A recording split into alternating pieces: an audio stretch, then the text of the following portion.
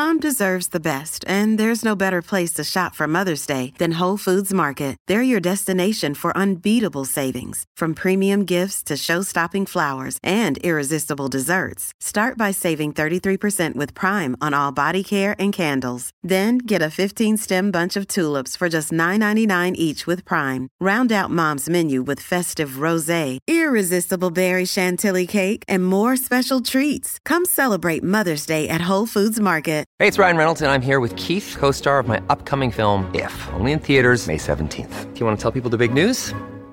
All right, I'll do it. Sign up now and you'll get unlimited for $15 a month and 6 months of Paramount Plus Essential Plan on us. MintMobile.com/switch. Upfront payment of $45 equivalent to $15 per month. Unlimited over 40 gigabytes per month. Face lower speeds. Videos at 480p. Active Mint customers by 531.24 get 6 months of Paramount Plus Essential Plan. Auto renews after 6 months. Offer ends May 31st, 2024. Separate Paramount Plus registration required. Terms and conditions apply if rated PG.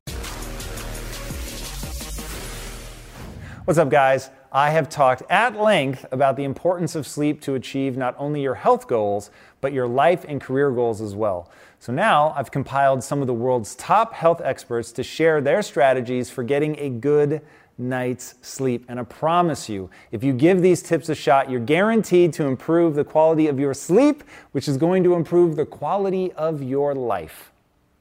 Tip number 1. Rangan Chatterjee shares why your evening routine starts in the morning. Sleep. Okay, I think this is arguably the most undervalued pillar of health, okay? Because in 2018, if you're not prioritizing sleep, you're probably not getting enough. It's just infinite distractions, right? We all know that feeling where we're still sat up late watching more and more content. And again, a lot of great content out there, but it could be having a consequence. So I can tell you that the majority of people who are having sleep problems are doing something in their everyday lifestyle that they do not realize is impacting their ability to sleep at night. Okay? So my top 2 tips there would be a no tech 90, try and have 90 minutes before bed with no tech, right? But the counterintuitive one is get outside in the morning, right? A lot of people don't realize that these daily rhythms are set by light. Right? In order to sleep at night, okay, you need a differential between your maximum light exposure and your minimum light exposure. So a dark room, right, has something called 0 lux in it. Lux is a unit of light. If you go outside on a sunny day for about 20 minutes, you get about 30,000 lux. Brilliant. So that's a really big differential. If you go outside on a cloudy day, you're getting about 10,000, 15,000 lux, right? If you go into a brightly lit office, a modern brightly lit office, you're getting about 500, maybe 1,000 lux maximum, right? So everyone's thinking about what they do before they go to bed in the evening. But a life-changing tip, and this has transformed the lives of so many of my patients, is get outside in the morning for half an hour. Even that will help you sleep in the evening. Okay, what if I live somewhere super cold and that sounds like pain? Is sitting next to a window gonna work? No. You've got to get outside. Okay. And I go through, there's so many ways you can do this. You know, in the UK, in January, it's not that easy to want to go outside. It's dark. Right. It's often dark till 8 a.m. It gets dark again at 3:30 p.m. Okay. I will sometimes put my fleece on, right? And I'll sit outside and have my coffee in the morning outside just so I get that light exposure. Because it's that fundamental to how we are as human beings. We need natural light. Tip number 2. Sean Stevenson shares why your exercise routine may be hindering your sleep and what you can do about it. I like to start with the low-hanging fruit first. And something really, really fascinating is just simply changing or embracing the time of day that you exercise can improve your sleep quality. And so Appalachian State University did a really cool study, and they wanted to see what time of day, exercising at various times of day, how does it impact your sleep quality?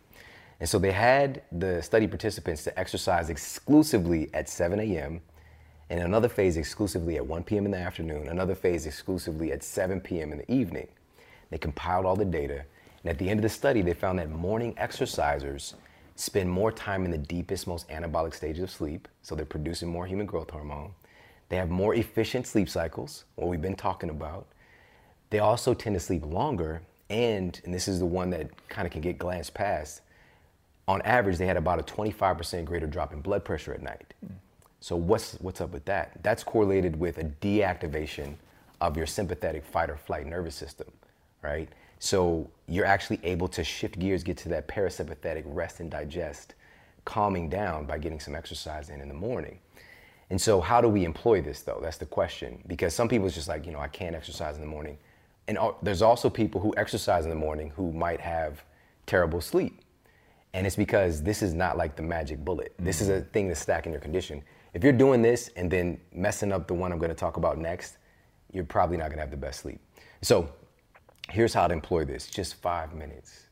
And I tested this. Each morning I do this 5 minutes of exercise. It might be just jumping on a rebounder, a little mini trampoline for 5 minutes, go for a quick power walk, do some Tabata, which is just 4 minutes, and a little mobility work.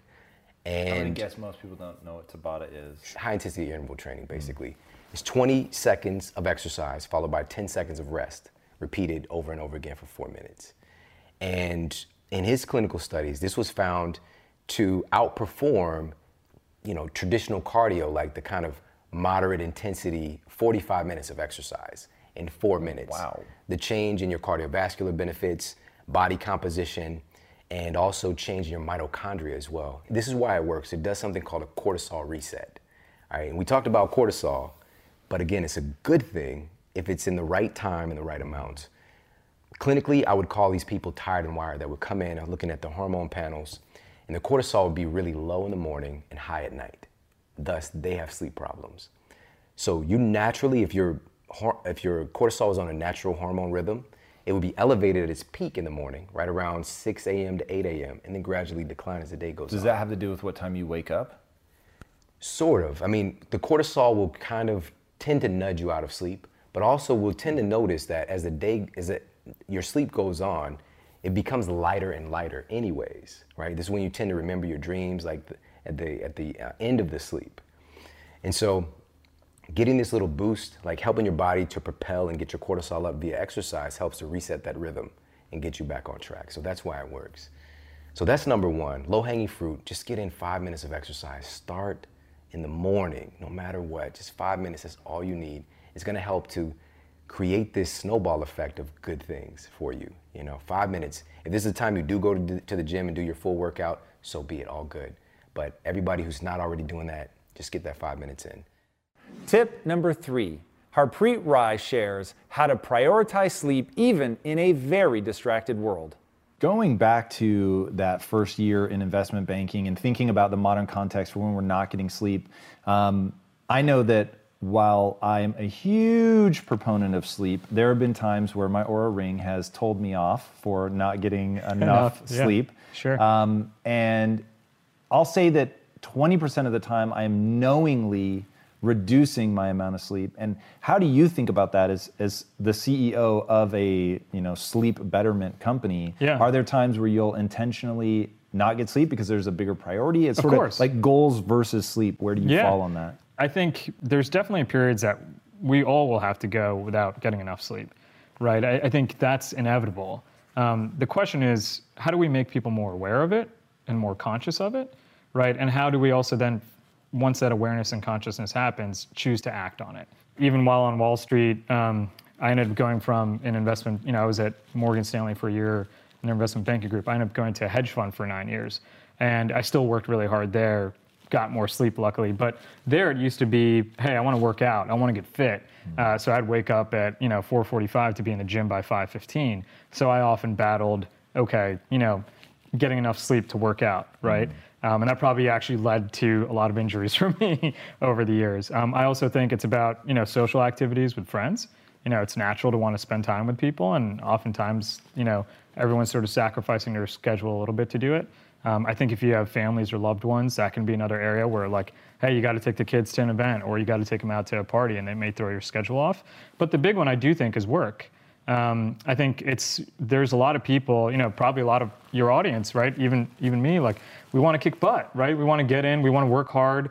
As the CEO of a company, a sleep company, I'm like, do I want those guys sleeping an hour less and working on this to get it out on time? Or, there's always a balance. And I think, we're not going to be able to, I would say, change people's lives and, not say prioritize those projects or not, but we want to make people more aware of it and that they can see the impact when they are choosing to do it. And then frankly, come back and recover. I'll have people now that tell me, hey man, I still go on those business trips where I am back to back to back meeting, right? 9 to 9, right? And then like, maybe I brush my teeth and maybe I don't because I'm that busy that night, right? But then when I get back, I see, hey, it takes me a week or two to get back and recover. And then I take it a little bit easier. I book less meetings then, right? I tend to try to actually get that extra hour of sleep. And I'm not saying that kind of behavior is great, but at least you become a little bit more conscious and don't try burning the candle, on both ends forever. Right. So I think it's, there's a lot of things that have happened that we have abundance of information, right? Look at Google's mission statement,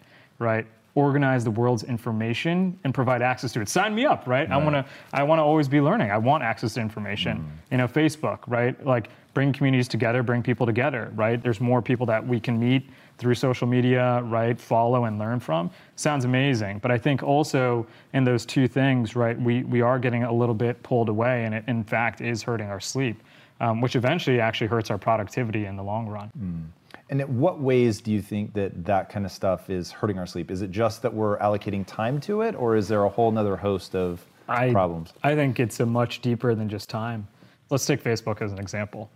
All right, let's say, when we were all in high school and hung out in one friend's basement, right? Or you have a couple friends over. All right, we're hanging out, we're shooting the shit, right? We're talking about whatever, we're catching up on, some cute girl in math class or sports or, the New York Knicks game that just happened. But think about it this way. Every 10 minutes, the doorbell's ringing. You're hosting. You're going up and letting that person in, making sure they're comfortable, making sure that they have a drink, right? Making sure that they have a place to sit and hang out with friends, introducing other people. What if that happens every 10 minutes, not just for the first hour, but for the next 12 hours, right? What happens to you, right? What happens to everyone else in the room? Right? Like, it's just think about that as a human. I'd be like, man, you never even get a chance to see how you feel. You never get a chance to really spend time with your friends, right? You're constantly being bombarded. So I think that's part of it. I think the same could go true for Google. Like, I love learning, right? I would say that's like one thing I've always been passionate about and why I like doing different things. But if every 10 minutes something new pops up where like, hey, I was learning about this, I didn't get to go that deep and understand it, and something else comes in, like you're just getting distracted. And so I literally look at the numbers. I'm a numbers guy. You touch your phone, the average person does about 150 times a day, right? So if you're awake for 16 hours, that's about 10 times every hour. That's, once every 6 minutes, right? So I think there's a deeper level of, hey, there's some satisfaction, just like the buzz you get at the party when you say hello to someone that you haven't seen in a while and you're excited. But that constant bombardment, right, is actually, increasing anxiety. Right? I don't think it's, we have abundant access to information in people, and I think that's great, but also let's, look at some of the other numbers. Depression, all-time high. Suicide rates, all-time high. Lack of sleep, all-time high, right? Obesity, all-time high. And so I think it's not just that you're spending the time doing it. I do think it's a little bit in the way we were designed as humans that's distracted us. And I think it's ultimately, taking us away from our being conscious and being focused. And what do you mean, really fast? What do you mean that the way that we're designed as humans is part of what distracts us? So, I don't think as humans, when they look at some of the network theories out there on the brain and how it compartmentalizes information, really more than 50 people in your immediate circle, like that you interact with, tends to be overloading. But like, you have these different groups, right? It might be immediate group, family, and really close friends. Then maybe one degree of separation. Then it may be another host of work, right? But now that has 5x, 10x, 20x, right? And I think like it becomes harder for the human mind, right? And even just from a social anxiety perspective, whether you have it or not, to manage that as all these networks grow so much. Tip number 4. Carl Lenore shares why food timing is key. How do you protect your sleep? Well, first of all, in order to manage it, you have to measure it. Get some sort of an app. I use a product called Sleep Cycle, and if you use it with like a Fitbit, you can actually see how low your heart rate. My heart rate goes down to 40 beats per minute in deep sleep. Wow. The first time I saw that, I was shocked. And so once you get one of these sleep apps and you see how you're sleeping, then you can start to do things that improve sleep. I'm a big believer in any type of blue blocking glasses late at night. Don't eat 3 hours before bedtime. That's a big one. Dr. Dale Bredesen, who just did some groundbreaking studies here at UCLA, and which led to the book, The End of Alzheimer's, he is responsible for telling people who have Alzheimer's disease to have 3-hour window between their last meal and when they go to bed. And that helped a lot, resolving brain inflammation. Yeah. Yes. Do you know the mechanism behind that? Yeah, autophagy. Explain for people what autophagy is. Okay, well, so let me back up. If your body is playing host to digesting food, the factory is open. You're not sleeping well. It's busy, it's doing things, right? If the food is past the initial digestive phases and moving into the small intestine and soon the large intestine, which is what happens within that 3-hour window, right, your body is now on coast. It's not working as hard. You could get into deep sleep. In fact, if I have a meal late at night for whatever reason, I'm being sociable, and I go to sleep an hour and a half, I don't get into the deep sleep that I normally do. And you see that because you're tracking it. In fact, my heart rate never goes down into the 40s. It stays up high all night long. That's really interesting. Well, this leads to heart attacks.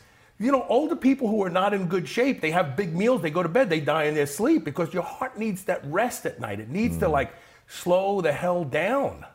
And if you have food, the factory is open, the heart is moving stuff around, it can't slow down. So the other thing is that the cellular waste management system is autophagy. And this is when organelles go around the cells and clean up metabolic debris and turn them into things that can be carried out of the body. Autophagy shuts off when your body's digesting food. Autophagy is ramped up when you're fasting.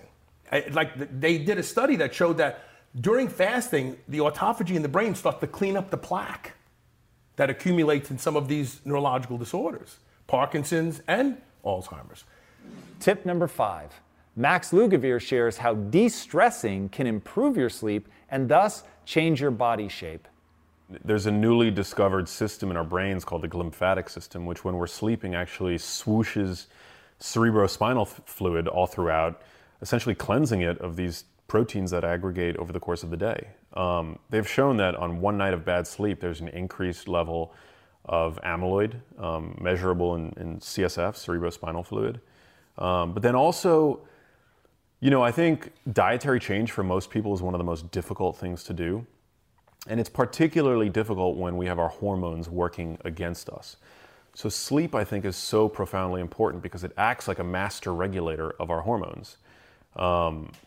It helps to, make sure that we don't need to use our willpower very often because, willpower is sort of like this muscle that we need to use in order to fight off cravings and things like that. But with good sleep, our cravings diminish. I mean, they've shown that even on one night of poor sleep, you consume an excess of calories the following day, anywhere between 300 and 500 calories. I've actually noticed, it's a little off topic, but one of the major breakups I had in my life, I noticed that I would feel way more sensitive to it when I was underslept. You become less able to contextualize emotions when you're underslept. On just one night of bad sleep, a metabolically healthy person will be essentially pre-diabetic the next day, temporarily. Well, yeah, you become more insulin resistant. So, yeah, sleep I think is one of those things that today we romanticize being busy, but it's sort of like the one thing that lifts all the boats in your harbor, and yet we tend to undervalue it. You talked on your Instagram about you want to live for a really long time or extend your life. Forget exactly how you worded it, which got my attention. And then you said prioritize de-stressing. Yeah. Is that tied to sleep? Like what do you mean by that? Well, stress is an indiscriminate killer. And today, so many of us are losing sleep due to stress. It's one of the reasons why 1 in 6 adults now is on some kind of psychiatric drug. 1 in 6? Yeah. Is on or has used. Whoa. We're definitely self-medicating. And it's not good. I mean, chronic stress is a major problem. Wow. Yeah. So give me some tactics. How does one de-stress? I think meditation is really important. I'm one of those people that I was trained to meditate. I think this is really important. I think, being taught how to meditate is as important as being taught how to do yoga. We don't come out of the womb knowing how to do a downward dog and to hit, any of the number of yoga poses that we're taught to do with a good yoga teacher. Having a good meditation teacher is very, I think, is critical to knowing how to de-stress. I also think, knowing what chronic stress is and knowing what it isn't is really important, So in my book, I differentiate between chronic stress and acute stress, which acute stress is very beneficial. It's, what we do in the gym. We stress our bodies. Chronic psychological stress is really toxic. It's working under a boss that you hate. It's being stuck in a relationship that's gone sour. By de-stressing and by, doing physical exercise and things like that, you actually increase your resilience to stress. Cortisol sort of gets a bad rap because it's related to stress, but it's actually a really important hormone. It's the body's chief waking hormone. So for about 45 minutes after you wake up, cortisol is the highest that it's really meant to be throughout the day. It's part of the body's natural circadian hormonal ebb and flow.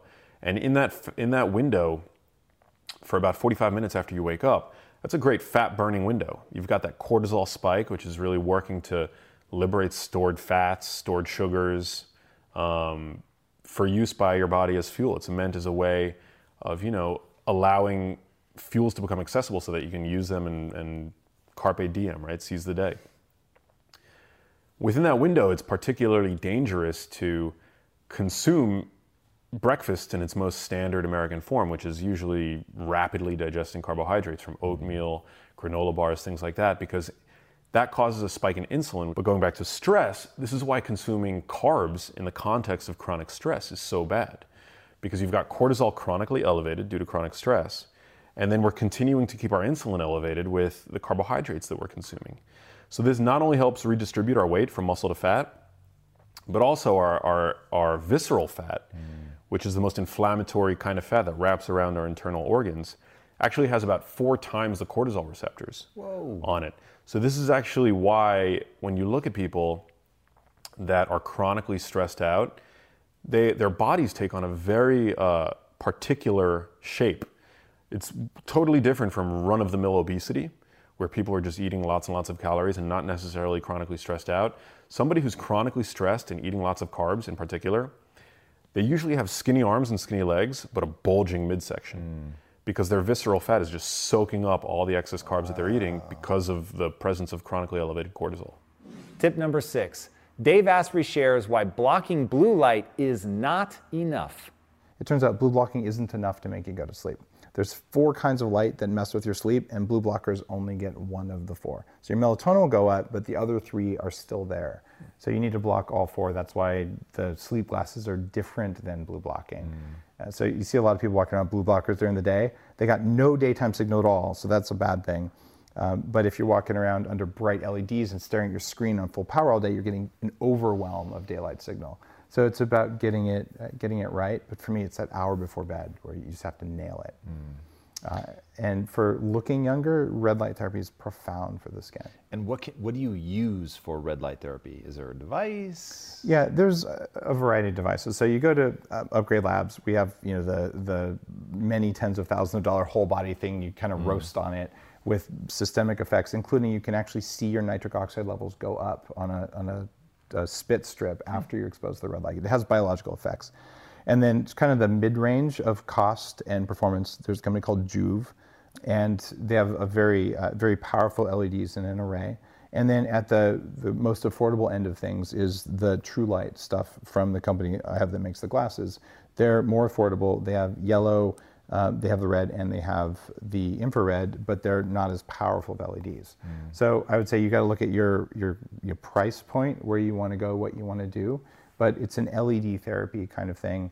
And Joovv makes a little box you can take with you, and there's panels you can string together. The bottom line is, if you're feeling weird in your stomach and you have nausea or you have a headache and you put red light on your stomach or on your head, it's shocking what happens. There's studies of putting red light in conjunction with ketosis. And they looked at, somewhere in Minnesota, they looked at, say, a dozen people. They put them on a strict keto diet. They put them on red light therapy with a strict keto diet and a standard diet and red light therapy with a standard diet. And the men who were on keto plus red light therapy had a doubling of testosterone production. But keto alone and red light alone both bumped it up, but nowhere near as much. So there's synergistic effects between keto and red light, which is really cool. Is there a timing of that? Like, when do you want your red light? In the morning, in the night? Generally, you just think of sunset and sunrise. Okay. So you would do it when you wake up, do it before bed. And during the day, if you have time, and you're looking at skin repair or something, you can do it anytime during the day, but the 2 peak periods are before bed and upon waking. Tip number 7. Michael Brews shares why cannabis is effective for sleep. And lately, my biggest interest lately has actually been about cannabis and sleep. I would argue that Ambien is going to have a really big competitor. It's called weed, and it's out, and it's recreational in a couple of states. I live in, California, and it's very, very interesting. Do you smoke? Sure. Interesting. Absolutely. What do you find that it does to your sleep? So it depends on when you smoke it, what you smoke, and how much you smoke. Okay. So there's a lot of different things out there, but I've written extensively about if you're going to use marijuana to help you sleep, what should you look for? I've also broken down the cannabinoids. So a lot of people out there are talking about CBD, right? Let me be clear, you'd have to have almost 200 milligrams of CBD to have any effect on sleep. Much lower dosage to help with pain. You want CBN. Okay. CBN, which turns out to be oxidized THC, helps with sleep much more. At least that's what the data would suggest. So how does one oxidize THC? You let weed lie around for a little while, and it's basically CBN is old weed. Now, to be fair, people are learning how to process it and make that process move quicker. Right. But what we're starting to see is now we're starting to see cannabis. Like if you go into a cannabis dispensary and you say, what have you got for sleep? They have a section. Right? Like when people my age, 50, 51 years old, are walking into a dispensary, we're not going there to get high. We're going there because we got pain or we have sleep issues and we want to use the medicine, right? That's where the gold is. And so when you start to really look at it, like, let's treat it like a medicine. Let's look at it in a way that can be helpful. I mean, we have an entire endocannabinoid system in our body that isn't being used except for with cannabinoids. So, and also to be fair, cannabinoids are in many other things besides marijuana, but they're really in marijuana. So why shouldn't we start to walk down that path, create that technology, and help more people? All right, so you've said that if you're going to drink alcohol, stop 3 hours before bed. What's the protocol with weed? So I think it's going to be different, and to be honest with you, I don't think I know yet. It's definitely something that I'm studying and I'm learning more and more about. But I would argue that the tinctures, like the liquid that comes in the droppers that you can do sublingually, I would say that would be a place to start. I've never even heard of that. Oh, you just drop it under your tongue? Yeah. You just take it, drop it underneath your tongue, let it sit there, 60 seconds, swallow it, close your eyes. All right, guys, thank you so much for watching this episode. I really hope that these tips help you as much as they have helped me. Sleep well, my friends, and be legendary. Take care.